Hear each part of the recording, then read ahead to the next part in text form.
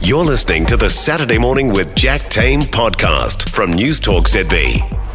Now, we've had a fab summer so far, but it hasn't come without a few rainy days, perfect for a couple of movies, of course. And good thing, because there are a few goodies coming out, the first coming to cinemas, and I'm pretty excited for this. Let's take a listen to the trailer. Hi. What's your name? Priscilla. You like Elvis Presley? Of course. Who doesn't? Just what is the intent here, Mr. Presley? You got women throwing themselves at you. Why my daughter? Well, sir, I happen to be very fond of your daughter. I watched the full trailer yesterday and I cannot wait to head into cinemas to actually watch the full movie. And joining us now to tell us a bit more about it is the wonderful Francesca Rudkin. Kia ora, Francesca. Good morning. Now, this, honestly, I'm so excited for this, and I loved the Elvis film. What are we expecting from this one? Ooh, okay, well, you're going to get something quite different, because with Priscilla, Sofia Coppola, we know that she likes to make beautiful, nuanced, layered films about women in gilded cages, films like Lost in Translation and Marie Antoinette. And this film, Priscilla, is based on Priscilla Presley's book, Elvis and Me. It was released in about 1985. And previous films have told Priscilla's story, but never before like this. In this particular film, she is absolutely front and centre. This film tells her story from the perspective of her as a teenager, a 14-year-old girl who meets Elvis and understandably falls under his spell, to a young woman and his wife and a mother who is expected to conform to Elvis's idea of what a woman should be. Kaylee Spaney, is absolutely brilliant as Priscilla, both as the 14-year-old and an older Priscilla. Jacob Elordi? Yeah, Elordi. Jacob Elordi, who is, I can't read my writing, who is also starring in Saltburn at the moment. He is fantastic as Elvis. Maybe a little too tall, but I think he sort of nails his role as well. It's a film about innocence and power. It's a story about control. It's a story that isn't afraid to present the darker side of this love story. A lot of the time we know that we think of Elvis as this great entertainer and a bit of a legend, a bit of a myth, but this film really does treat him like the flawed man that he was. It's nuanced. She could have made this very sensationalized, but she doesn't. Of course, it's presented in that typical Sofia Coppola's sort of stylized fairy tale-like sort of imagery and things, but everything is so well thought through, Wilhelmina, that the attention to detail is brilliant, and there's a meaning to everything, from the music that she chooses to put into this film, to the wardrobe, to the makeup, everything. It's really clever. I left feeling really uncomfortable, Wilhelmina, and it's a film that sticks with you for a couple of days, even though it's very much set in the 50s and deals with the societal sort of conformity and things of that time.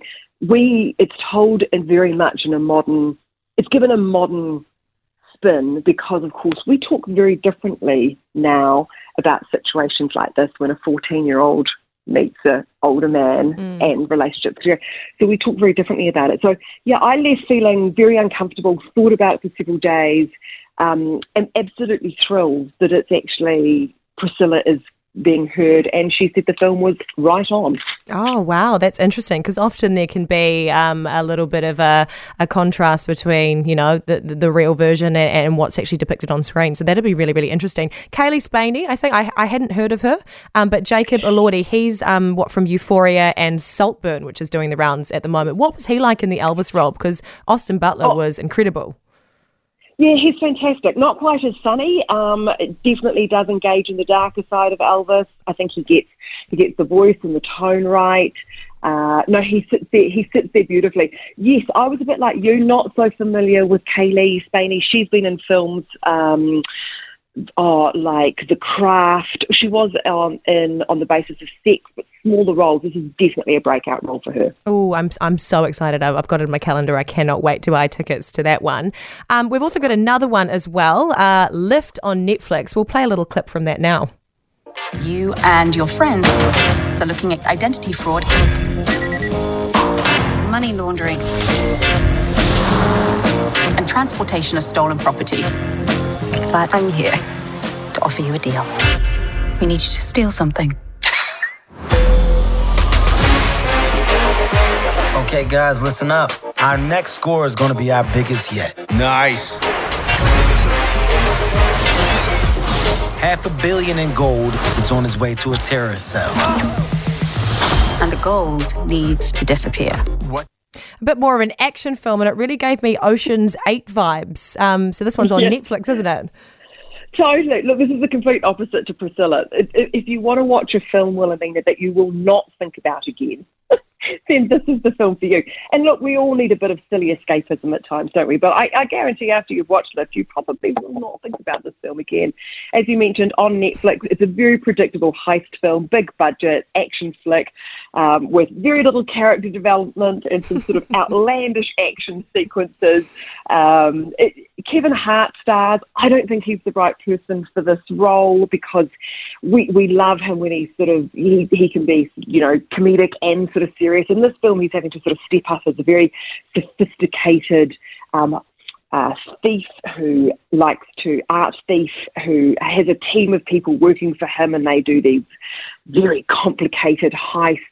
And it's a little bit more serious. And you just didn't convince me. I wasn't convinced. The team ends up getting pulled in to help Interpol steal some gold off a plane to stop a bad guy paying some hackers to cause havoc in the world. And off we go. Probably the only thing worth knowing is it is directed by F. Gary Gray, who did The Italian Job and The Fast and Furious 8.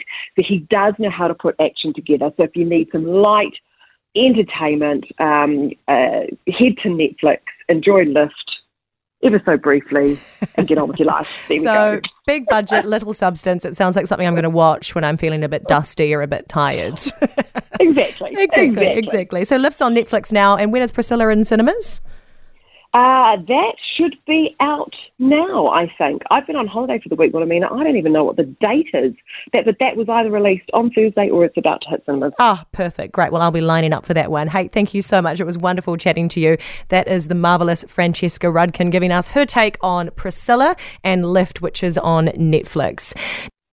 For more from Saturday Morning with Jack Tame, listen live to News Talk ZB from 9 a.m. Saturday or follow the podcast on iHeartRadio.